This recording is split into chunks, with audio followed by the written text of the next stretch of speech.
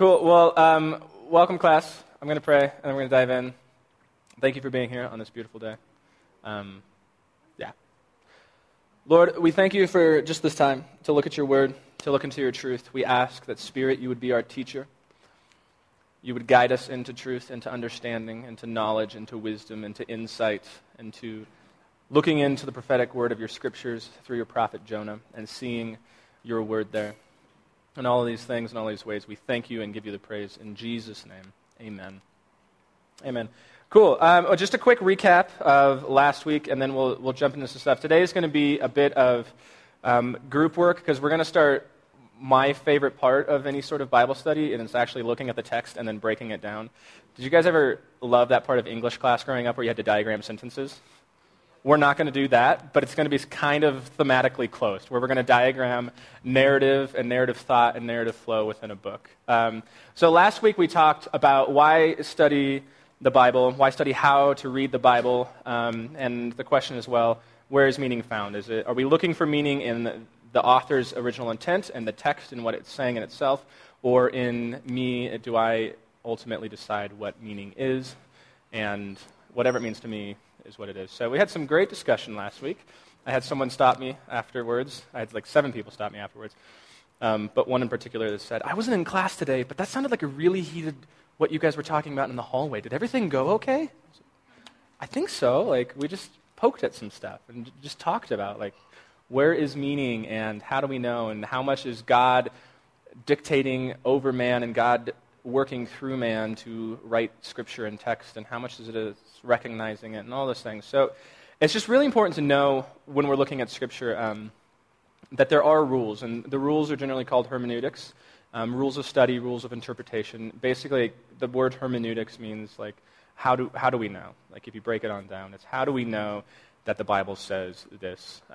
I was again reminded, as I was in a wonderful something yesterday at a wonderful church that might be called New Life, and the pastor was up front, and he was taking comfort in his prayer from the stage that where 2 or 3 are gathered in our name, the Lord is there also. And, like, theologically that is true, but it's never not true. But that text of 2 or 3 are gathered in my name isn't necessarily talking about that. So we need to look at what the type of writing is, what the context is, look at hermeneutical rules to really make sure that we're understanding. I remember when I was growing up, Summit Ministries, anybody go to Summit here? It's like 2 weeks of, 90 hours of classroom time in 2 weeks. It was intense. But one of the speakers was talking about never read a Bible verse, was the message that he brought. And basically he was trying to get to, like, you need to look at the context to understand the verse. And then once we see it and understand it, then we can discuss it and share it and then respond appropriately to whatever it's saying. And so there's rules of hermeneutics that help us find all of those. And as far as meaning goes as well, I hope we got back to this idea of it's the author's meaning that we're looking for. Because especially as Christians, we hold to that there is an authority over us, and that when we're looking at the authority of meaning within a work of art or literature or a play or a movie or something, it's really what the author was going for. You might have some that were kind of out there a little bit. I don't know if you guys know Jared Anderson. He's written some weird songs, and if you ask him what they mean, he will say, well, what does it mean to you? Okay, well, authorial intent in that was probably, what does it mean to you? I would suggest authorial intent in the Bible is not, what does it mean to you? But what does it mean to God and the author, and why are they writing and all that? So these next 3 weeks, and today especially, we're going to jump into type, genre, form, order and structure, parallels, motifs, themes, narrative, and then biblical versus systematic theology, because that's really fascinating too. So as we jump in, any book that is being written is written by someone. And if we understand a little bit more about the context in which they are writing, we will get at least a basis before we even jump into a book about what is actually happening. Two thoughts here. Who has an actual Bible with them that's not on their phone? That does not count. That might work, but probably not. Who's got a study Bible? Anyone walking around with a thick... Come on, that's what I'm talking about. So in my newer thin line, like this has no preface in it for the book of Jonah. It just starts in. There's no historical, this is the context in which its book is being written. I don't know, do any of you have those Bibles and you read that preface before a book actually starts? here's the author, here's what's going on, here's the history of the book. Like, yeah, I don't carry around my big Bible because it's heavy, so I just carry this guy. A good study Bible, part of the reason that it's a study Bible is because it's showing you a context in which the history is being written. And that will assuredly, I promise you, help you understand the context of why this is being written. Like, what is going on? Good pieces of literature are written with motive. Something happened. It's like a good crime, right? We all love our crime shows. Anybody getting into Forever?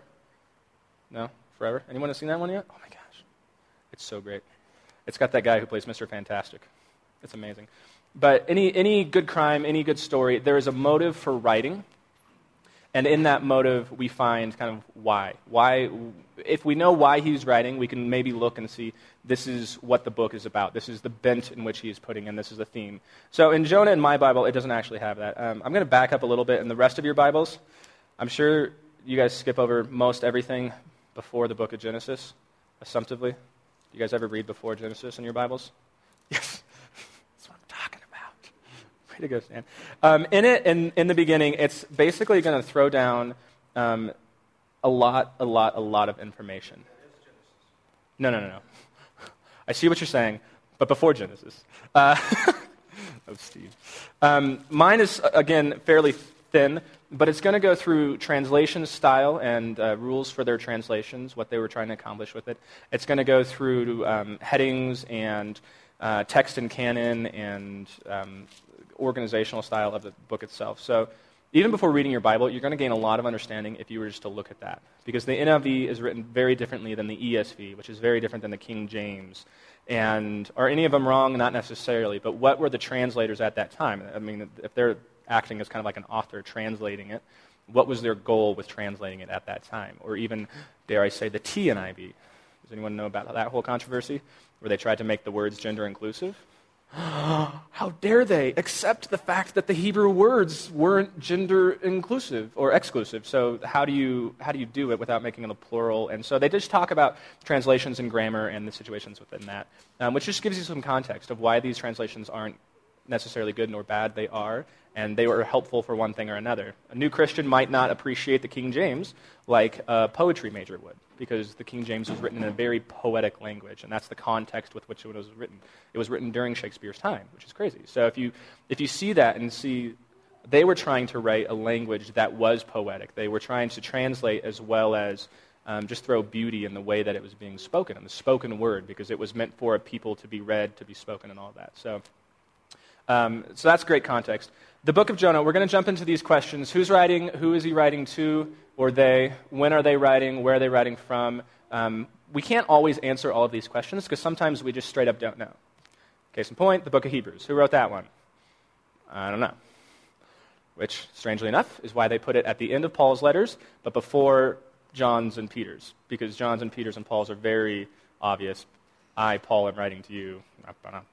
Hebrews, we don't know, so they just kind of put it in the middle there going, it could be anyone. It could be Barnabas. It could be a female even. Who knows? So how are they writing? Narrative poetry discourse, we'll jump into that. And then what and why are they writing? And so the first 5 questions will inform us maybe a little bit of the 6th, and then as we go and dive into the actual text, we might get a little bit more. So what I'd like you to do is break up into a group of maybe 2, 3, 4-ish, and see how far you can get into answering some of these questions about the book of Jonah, either because you know, or because your Bible tells you, or because you have a concordance app on you, or an accordance with you, or whatever it might be. But see if you can answer those first 4 questions. You can answer 5 too if you already know that. But specifically those first 4. Who's writing, who are they writing to, when are they writing, and where are they writing from? This will give us context for the book, which will help us understand the message within it. You have about 2 minutes, ready to go.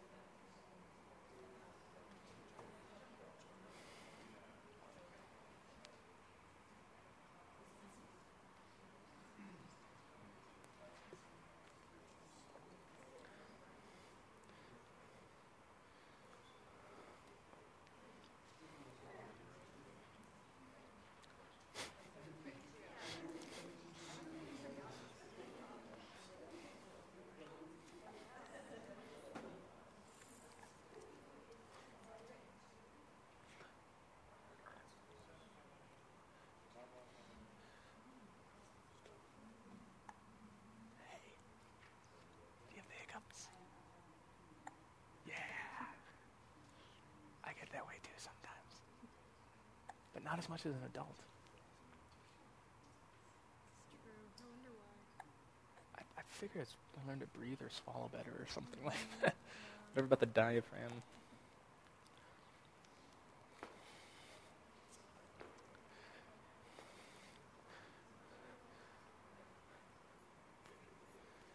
And if any groups want to start with question 4 and work your way back, that's fine too, just so we have all the answers when we need to continue.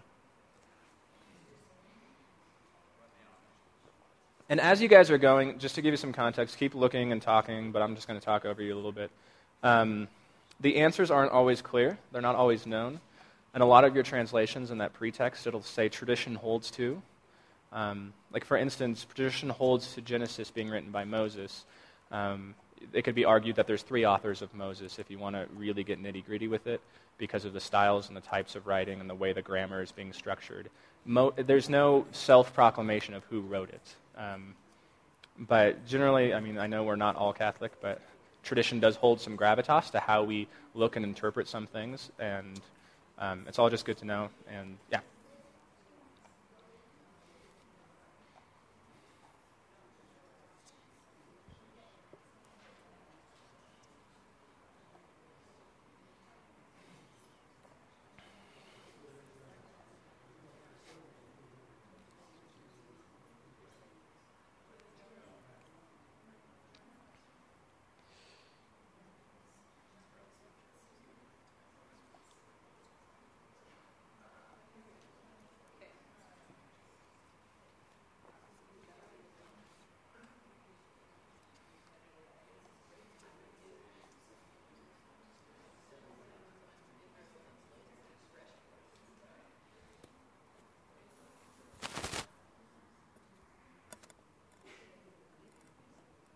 How's it going? We getting any answers?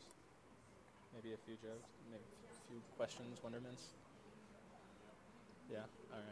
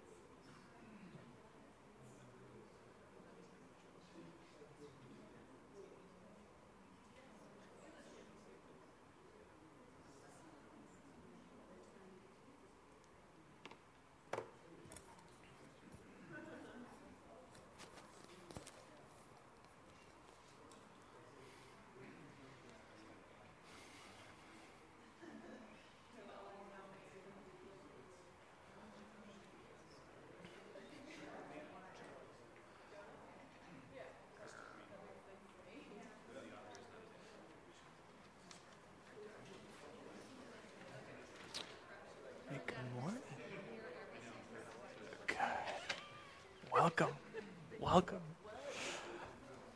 All right, guys, for sake of time, we're going to jump into this. If you're not done with your questions, someone else might be able to fill in the blank, or I might be able to fill in the blank. Question number 1, who is writing the book of Jonah? Jonah. Says who? Jonah 1:1 says that Jonah is writing the book? Well, now the word of the Lord came to Jonah, the son of Amittai, saying, arise and go. So is Jonah ever self-proclaiming that he is the one writing the book? You guys might be able to, based on the question I just asked and your answer, I'm going to ask another question and just use your deductive reasoning to answer this one. Is there any circumstance in the book of Jonah, except when it's a first-person quote and Jonah is saying, and then I, whatever, where Jonah is writing the book in the first person, saying I? No. It's fascinating as far as the prophets go. Jonah is written basically in a completely second-person form of view.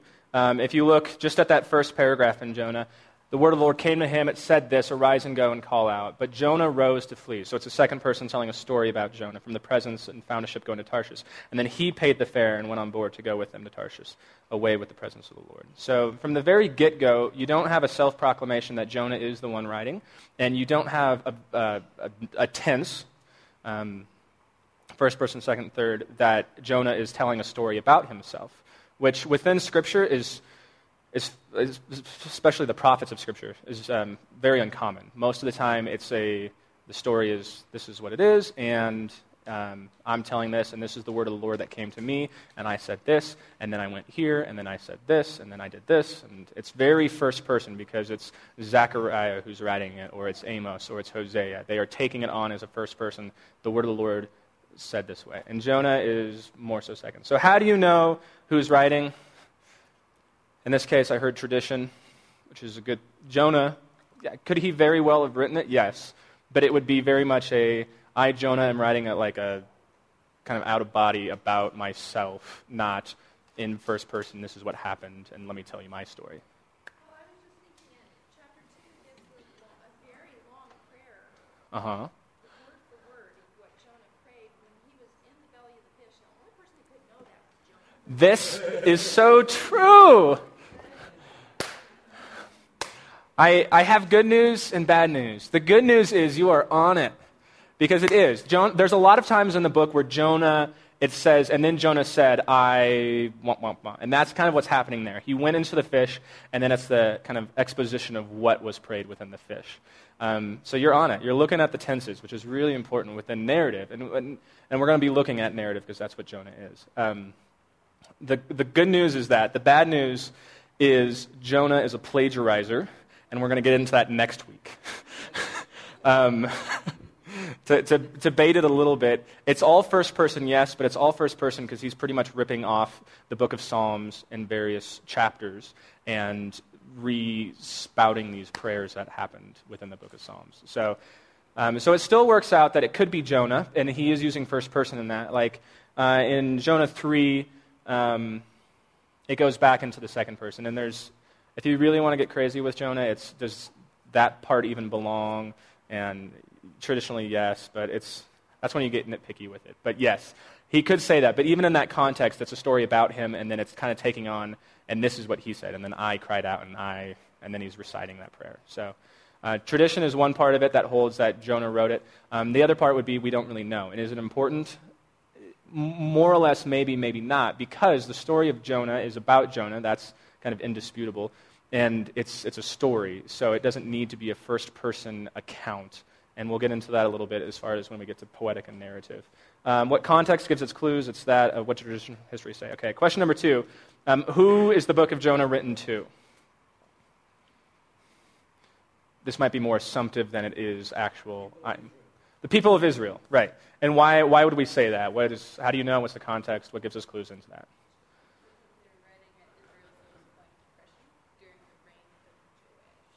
Yes. Say that again a little bit louder. So everyone can hear. Because it was written when Israel's in the lowest point of depression during the reign of Joash. During the reign of Joash, Israel's in the lowest point of depression. This is going to blend into the next question of when is it written. It's during this certain time period. It's traditionally the Jews. Most of the books that are written to the Gentiles, there's a few things that tip us off.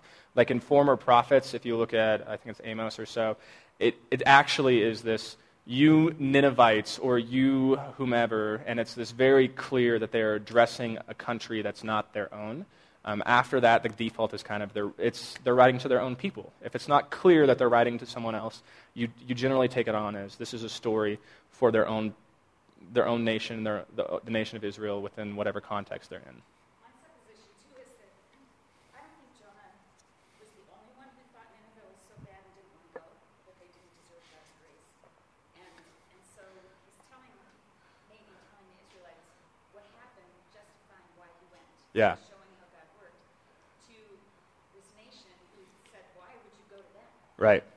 So Jonah, the context, just to repeat, because it's a really good point, he wouldn't have been the only prophet who didn't want to go. There's generally not a time in Israel's history, maybe Samuel, you could argue, where the word of the Lord was not like widespread in that day, where there wasn't more than one prophet in Israel.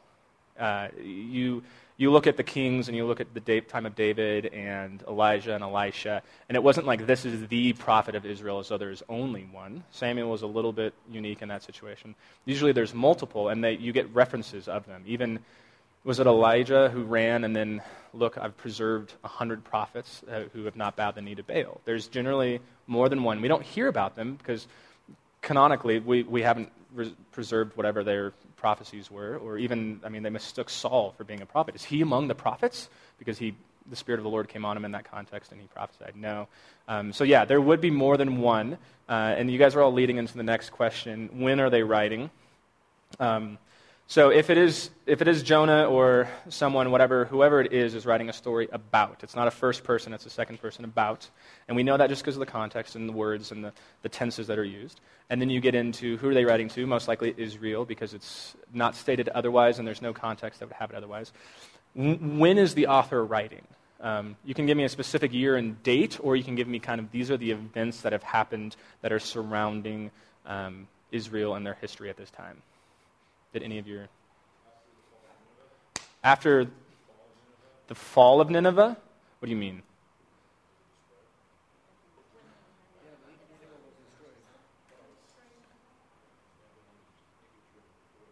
You guys have to speak so much louder for me.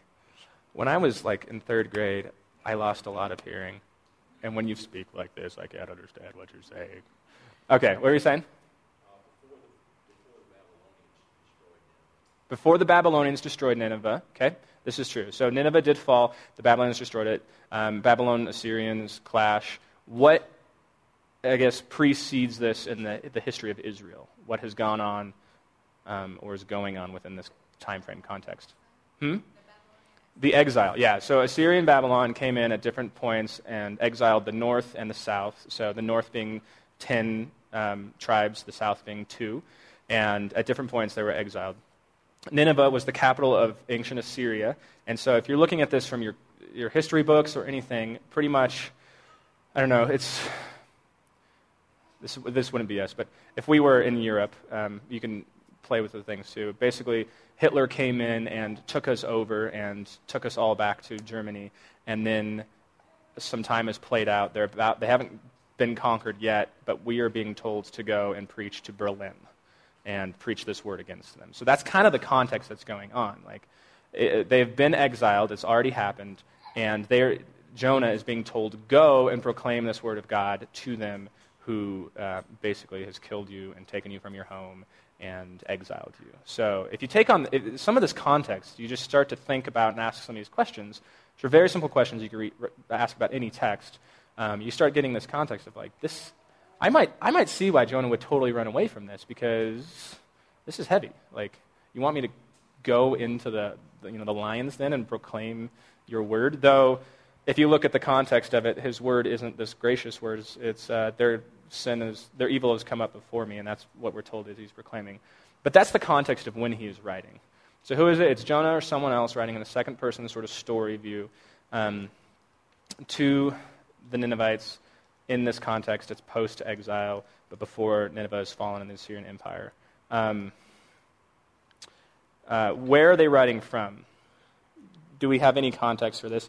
This question is more important sometimes in Old Testament books or in kind of the letters of Paul's in prison. We have his prison epistles, and you get some context of why he's writing some of the ideas that he is. But where is Jonah writing from? Did anybody come up with an answer?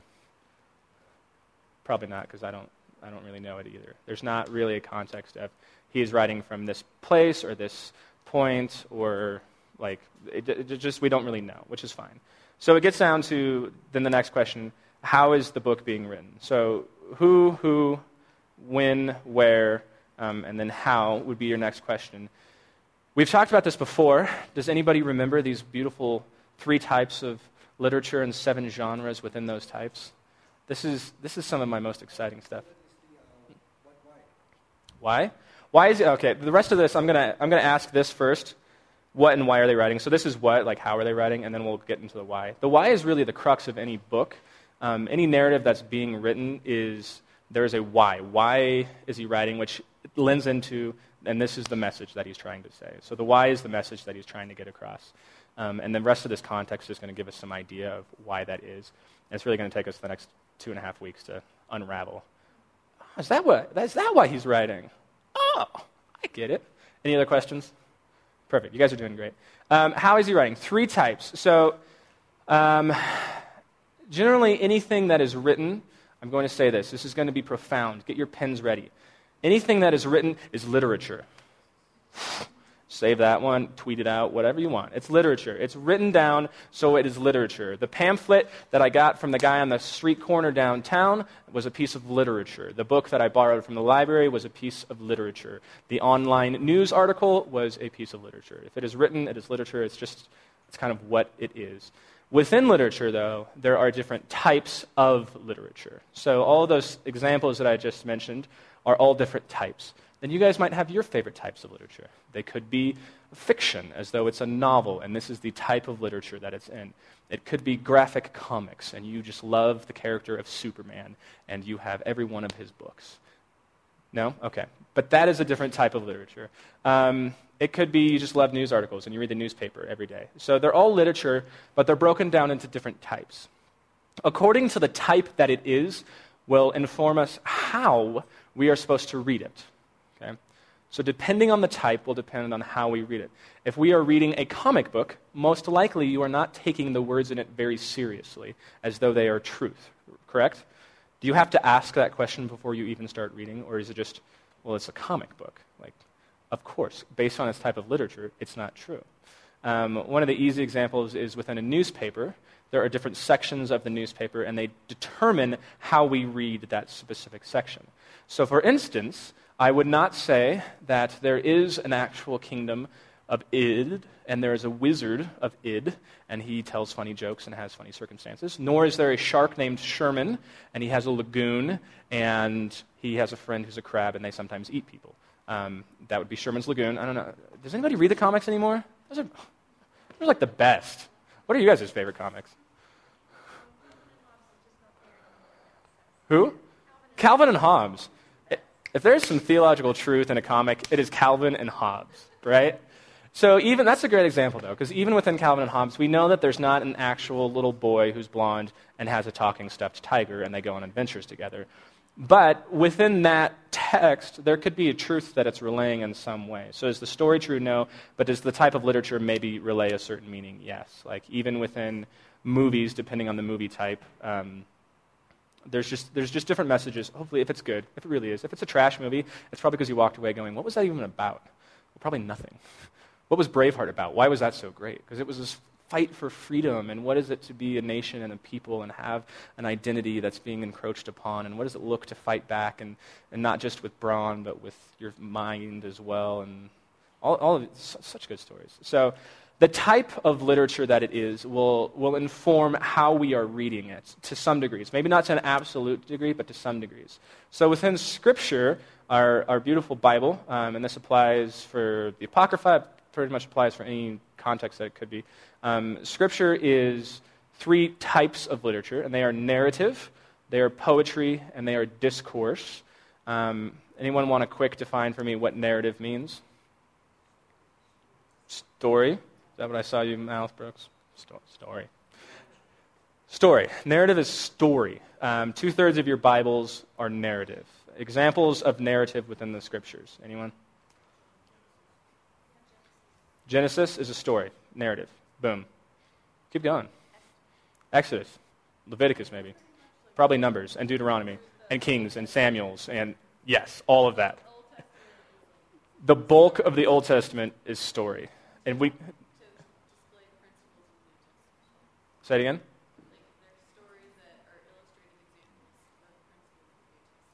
The Old Testament is stories of illustrative examples in the New Testament.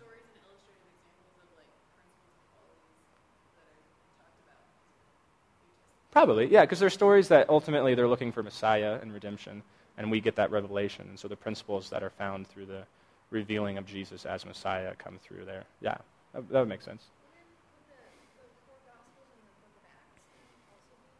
Yes. 4 Gospels, Book of Acts. Our New Testament's narrative, the 4 Gospels and Book of Acts. They're story. They are just pure and heartfelt story.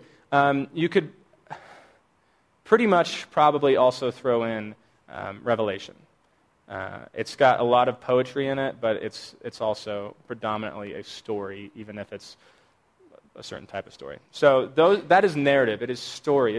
They're telling a story about someone or something at some time, and here it is. within story, we'll come back to it. The next type, poetry. Psalms. Anyone else? Huh? Song of Solomon. Proverbs. Lamentations. Perfect. You guys are nailing all of them. We've done this before. We'll do it again. How do we know that it's poetry versus narrative? And we can see this in the book of Jonah. It's pretty clear. If we're looking at our Bibles, we have these beautiful people in life that have been called translators. They are far smarter than I am, and I would assume maybe most of us in this room, as well it comes to at least Hebrew, in looking at Hebrew poetry. The translators have gone ahead and they've done some really good work for us in showing us, without even having to wonder, is this narrative or is it poetry, what the sections of poetry are. Within our scriptures, how do we know those differences? Boom. Poetry is indentive. So this is my book of Jonah. You can see it's all narrative except for chapter 2, where the indentations, it doesn't go side to side within the columns. It is indented and center margined, and that is a poetry section. So when you're looking at your Bibles, I like how it was kind of like that. Is Proverbs poetry? Like, yes, and it's very clear to see. So this is Psalms. It's all indented the whole way through. It's the same with Song of Solomon. It's the same with Proverbs. It's all poetry. There are sections of Scripture where it will jump from narrative and then there will be a poetic section. I could go into that in depth, but generally when that happens, it's kind of an emphasis. I like to akin it because I'm a huge fan of musicals. West Side Story, maybe a little bit of Grease, Sound of Music, for all the fans in the house. Yeah, great.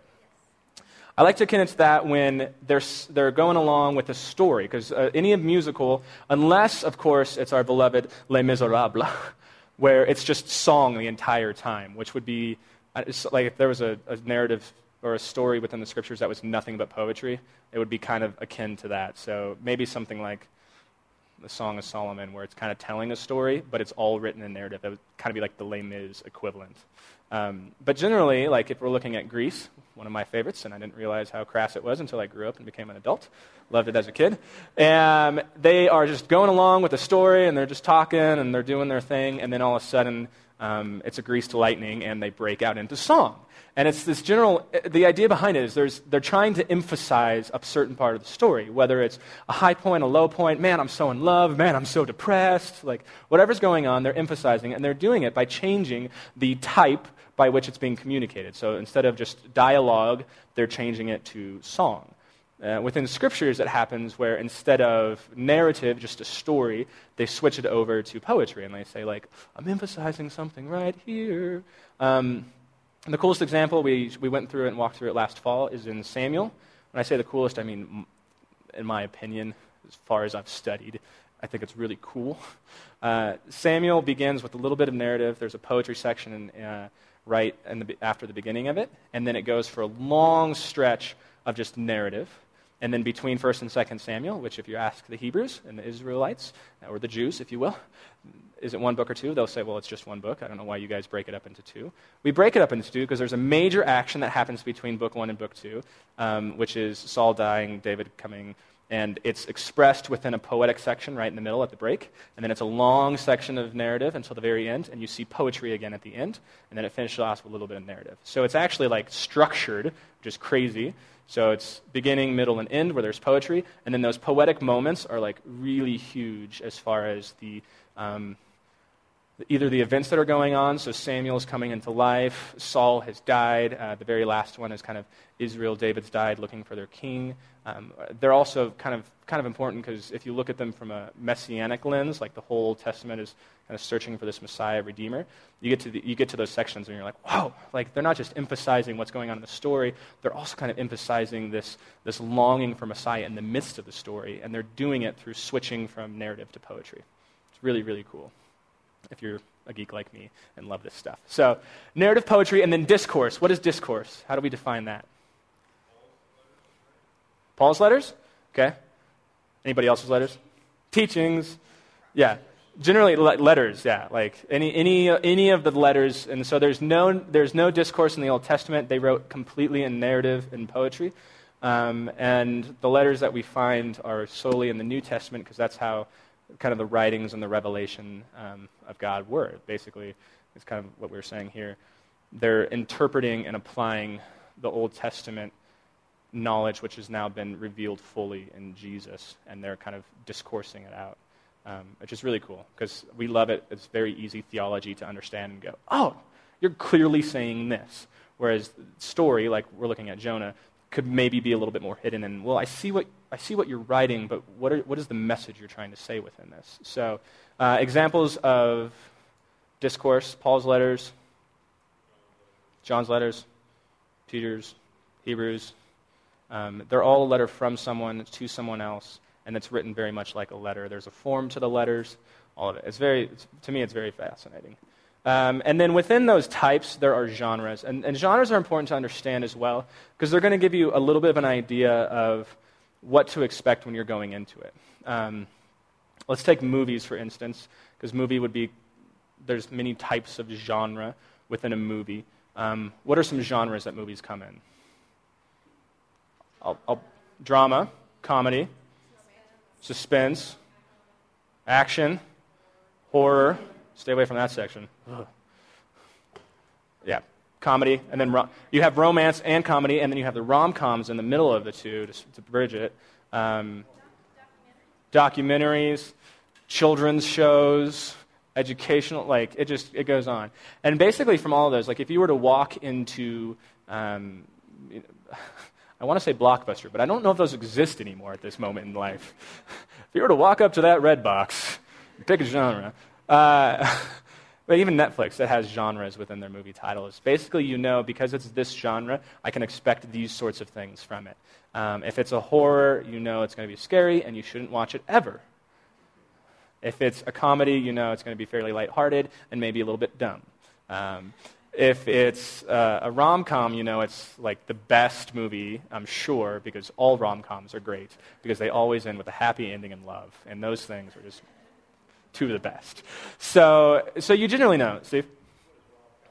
Romantic comedy. I'm sorry. They shortened it down so we don't have to say that whole thing. Yeah, the rom-com, the romantic comedy. Who's Got Mail? Huh? You've Got Mail. Oh, who isn't? Tom Hanks and Meg Ryan, they have mail. You've got mail. I've got mail. We've all got mail. Most of it's junk mail now, but who cares? Yeah, so you generally know as you're approaching that genre of film what to expect from that film. You know kind of what the themes are going to be about, how maybe it's going to be presented. Yeah, they're great. Sweet Home Alabama, rom-com. Love it. So good. Anything with Reese Witherspoon? I think it's great. So there's 7 genres within scriptures, depending who you're talking to. And when I say talking, most likely when this is a discussion in this class, it's probably who you're reading, because this is probably not the everyday conversation. They will break these types and genres up into different sort of categories. Maybe they might say there's 4 types in these genres, and then there's these forms. It's all kind of semantics based on who's doing the work. This really makes sense to me. So 3 types: narrative, poetry, discourse. Those are obvious. And then within those types, there's genres. So it's like saying, I'm going to have a song that's this genre, or I'm going to have a movie that's this other genre. The type kind of determines how it's being presented. So is it narrative, poetry, discourse? And then within that, one narrative could be poetic, while another narrative is just story. One narrative could be, is history in there? That probably gets later into form. So 7 genres. The first is the epistle. The epistle is explicit to discourse. So it is a discourse epistle. It is a letter from, written to, and it has the epistle form in it. And they generally go one-to-one. Some of your discourse letters can kind of form out of that because they get into maybe a little bit of apocalyptic writing, depending if you're looking at Revelation as a narrative or a discourse. So discourse and then gospel. That's pretty select too.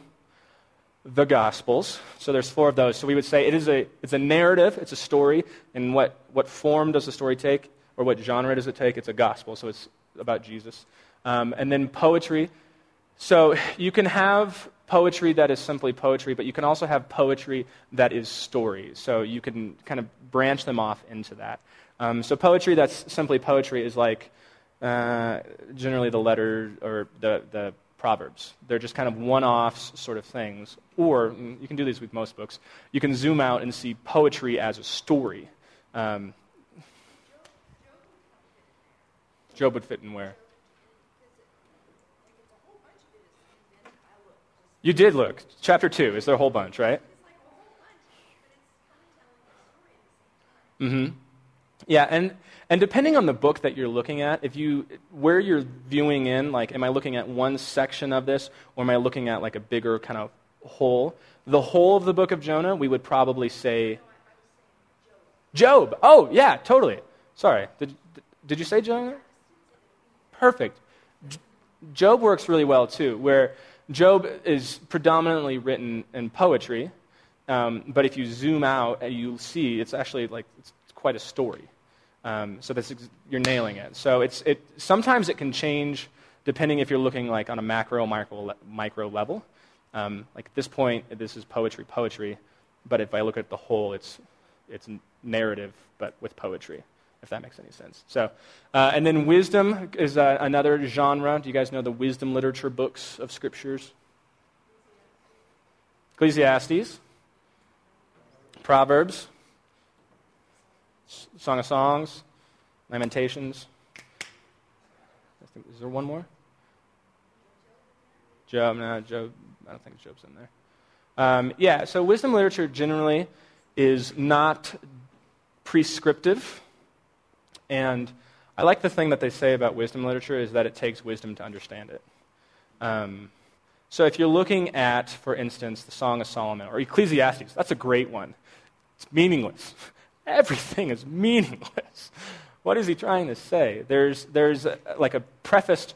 You really need to work out what he's actually saying and how he's meaning it. It's not just this straight, hey, it's actually meaningless. We're not reading it like Paul's letters to say, like, wow, he's really saying that this is meaningless, because that's not really what he's saying. Story, wisdom, story, which is story. Apocalyptic and prophetic. Last two in the genre type. Anyone know the difference between our apocalyptic writing and our prophetic writing? This one's fun, and we get it confused a lot. Apocalyptic is about what we think is going to happen in the end, and prophetic is what's going to happen in the future, but not necessarily. That's really good. You nailed it. Apocalyptic is end times. It is in that day, in the end. This is the apocalyptic sort of idea. So Revelation is purely apocalyptic writing. So it is a narrative that has poetry in it, but it's apocalyptic in its genre. Other apocalyptic writings would be potentially parts of Thessalonians. Paul's heavy with his end times theology within Thessalonians. Things like Daniel would be considered apocalyptic because he's writing about the end times. Ezekiel would be apocalyptic because he's writing about the end times. So they can change kind of in between them, but generally there is this is apocalyptic as a whole arc. Prophetic is kind of, it can be future, but it's kind of a future here, this is the way of the Lord. They're speaking, this is God's way, and it can be corrective. It can be like, I had a vision and this is what was going to go on, but it's not necessarily the end times.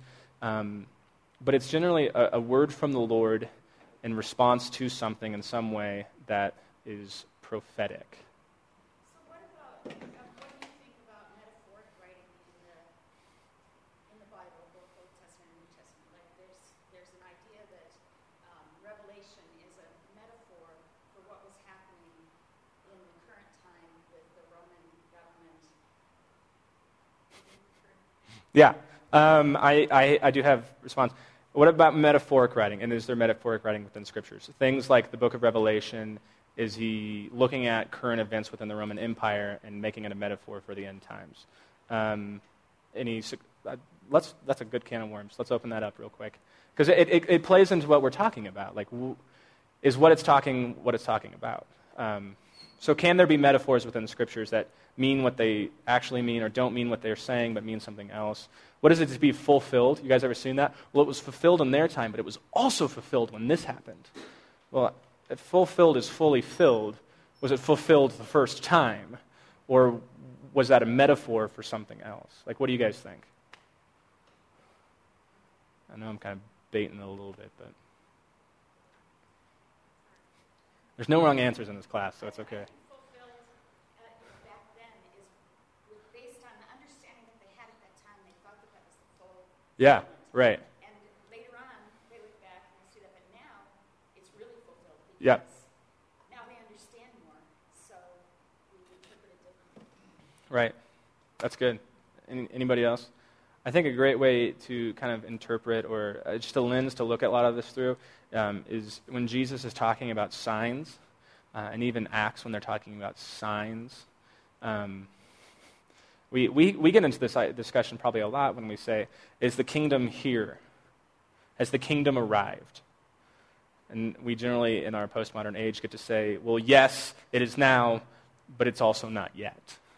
There is, I don't know if you guys ever heard that, now but not yet, here but not here. Is the kingdom here? When Jesus is doing his work, when he's establishing or ushering in the kingdom of God, or when Paul is doing miracles or Peter is doing miracles and they say this is a sign, how do we understand that sign? Like what does it mean? Is it saying that the kingdom is fully here? What is it metaphorical? Is it speaking of something in a type? If nobody has an answer, I'll just jump in and kind of wrap it up. But Our perspective is so limited, and it's almost like we're the actors inside of a play. mm-hmm.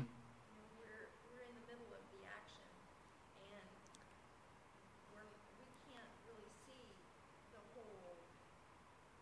The whole picture, right? It all gets together. Like if you see a Shakespeare play, it's just full of all these little things, these little nuances that you don't really understand until you get outside and you can have the perspective of seeing the whole thing.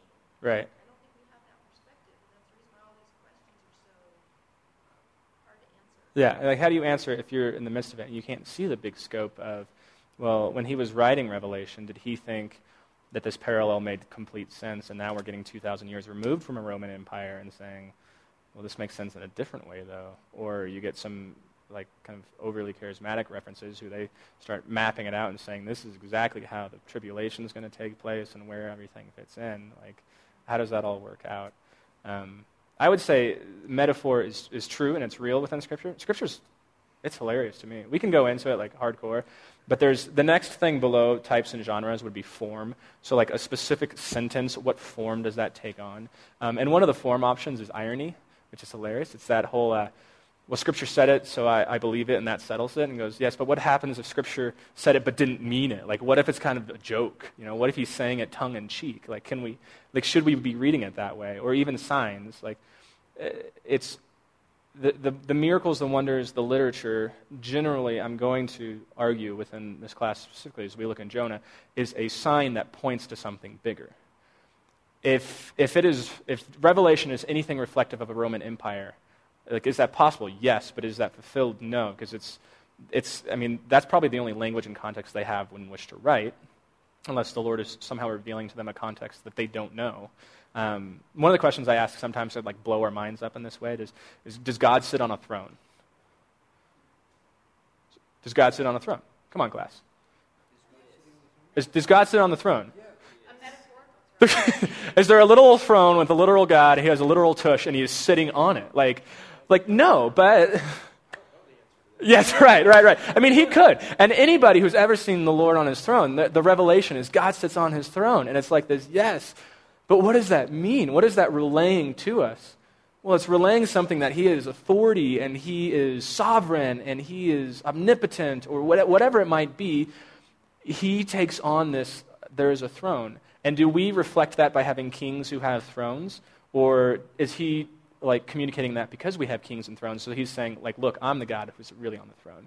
Like, you can just start going around and around with some of that philosophy, but the idea that we can get broken out literarily and say, like, there are types and signs and metaphors and parallels and imagery and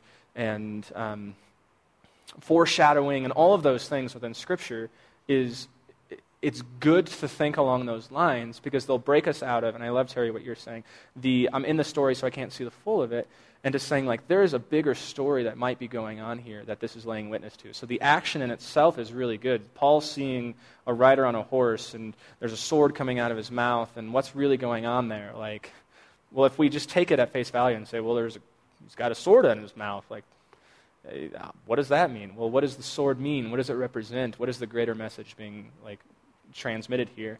And within what we're talking about, how is it being transmitted? Is it a story that's being spoken to us? In which case, it's story, which really we take as kind of like a historical context. This is just what happened in the life of Samuel. Or within this case, is it narrative prophetic? Like we're in Jonah right now. He is writing a narrative, and he's writing it in a prophetic genre. He's a prophet. If you needed a hint right there, prophetic. Prophet, prophetic. And he's writing it in such a way that because it's prophetic, it lets us have a mindset already that what he's writing doesn't have to be like in and of itself contained and wrapped up, and the event was just an event, and that's all that happened. But because if it's narrative prophetic, it lends itself to saying there's a greater narrative, or there's a greater message, there's a greater theme, there's a greater meaning that the Lord is telling in the midst of the story. Who loves C.S. Lewis? Come on. The Chronicles of Narnia, right? Written early in his career or late in his career? Late. Super late. It was I don't know if it was the last thing he wrote, but it was one of the later works in his career. And I've heard this story relayed, and I think it's brilliant. He had his little inkling friends, including Tolkien, and one of the things that he came to kind of debate and then finally hash out and then finally get to, I don't know if you guys knew this, I just read this the other week, The Lion, the Witch, and the Wardrobe took him over 10 years to write. Mind-blowing. And he was asked one time, is it a parallel of the Christian faith? Like, are you writing basically, this is what I have, so I'm going to like mirror it in something? And he said, no, it is not a parallel. It's a what if. What if this took place? What if our faith and the truths that we hold like played out in a parallel sort of kind of universe world?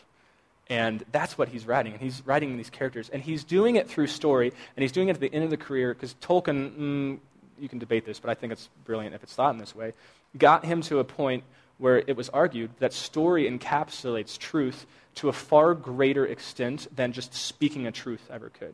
So a direct line of discourse, like what Paul is saying, basically contains only that direct line of knowledge that he's trying to get out. Whereas in a story, the encapsulation of characters and meanings and actions and application and all those things, there's so much more engrossed within the story, because the story is contained in here, but then its meaning and what it's pointing to just explodes out from there. It's why Jesus, I will say, in so many times refers and responds to like the Pharisees when they come and they try to pin him down. Hey, Jesus, answer this theological question. And he responds with a question or with a story, or he has some sort of imagery within it, because they're going, we can't pin him down. We can't pin down the one meaning because it's encapsulated within a story, and the story holds a far greater meaning than just writing it straight theology like that. And so... Yeah, it engages us in such a... You guys were at a lecture recently, weren't you? Yeah, it engages our imagination. It starts letting it play out on a grander scale than ever I could say, like, well, this is a theology of love. Like, but if we write that theology in a story, then it just opens up an entire world of what is love and how does that outplay. Oh my gosh, this is so great. So yeah, types, genres, forms, you can get really, really nitpicky with some of that stuff. We won't jump into most of that.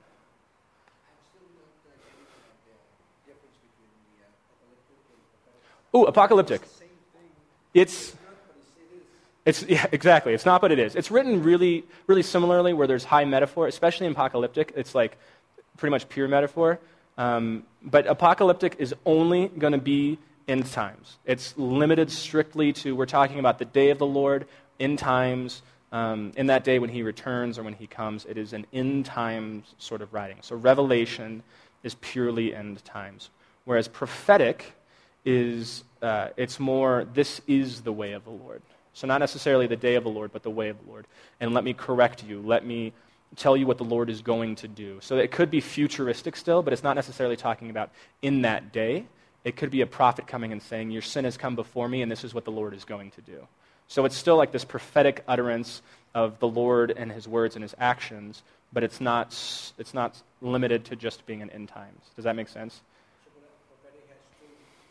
Yeah, so apocalyptic could fit into prophetic. Like any apocalyptic writing is going to be prophetic, but it's kind of cutting itself out because it's always going to be about the end times.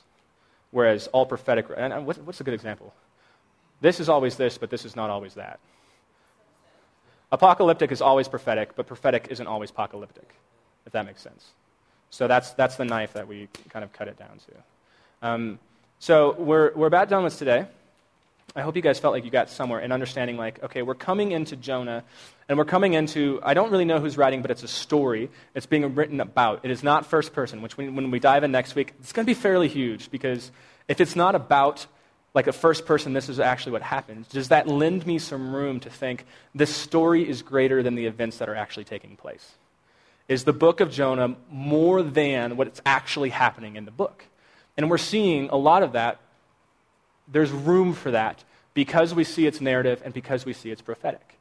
So if it is a story and if it is written in a prophetic tradition, it lends room that the story itself is not this historic kind of just, this is what happened and that's it. But it's a form and it's lending itself to be about something greater than the actual words on the page. The meaning is found greater. The whole world, the imagination, it can trickle out and go, this is about something bigger. And I'm going to leave it on this. Even Jesus, you guys know that guy? Heard about him? Even he is not saying, this is what Jonah was talking about. I'm going to die and I'm going to be raised in 3 days. He refers to it strictly as a sign, both in Matthew as well as in Luke. There's two contexts in which Jesus says. He says, you wicked and adulterous, perverse generation. You keep asking for a sign. You keep asking for a miracle, but none is going to be given to you except the sign of Jonah. And then he kind of pulls out some of it right there. So even he is referring back to a story, not as in, guess what the story was about? It's about something greater than itself. And we can have room within kind of our minds and our schemas for that, because we know that it is a story, it's narrative, it is poetic, or it's prophetic, and that can lend itself to being a sign of something, a token that's about something much greater in itself, or a metaphor that's much greater, or a parallel that, yeah, you see this, but really it can apply in this huge, huge way. So that's that. Next week, we'll go into dividing up. There's so much on your pages we didn't even get to. This is great. I love it when we don't get to it. We'll divide up the chapters. We'll divide up some of the themes within all of them. We'll talk about words within each one. Let me bait the hook a little bit. You guys all have this, or your Bibles with you.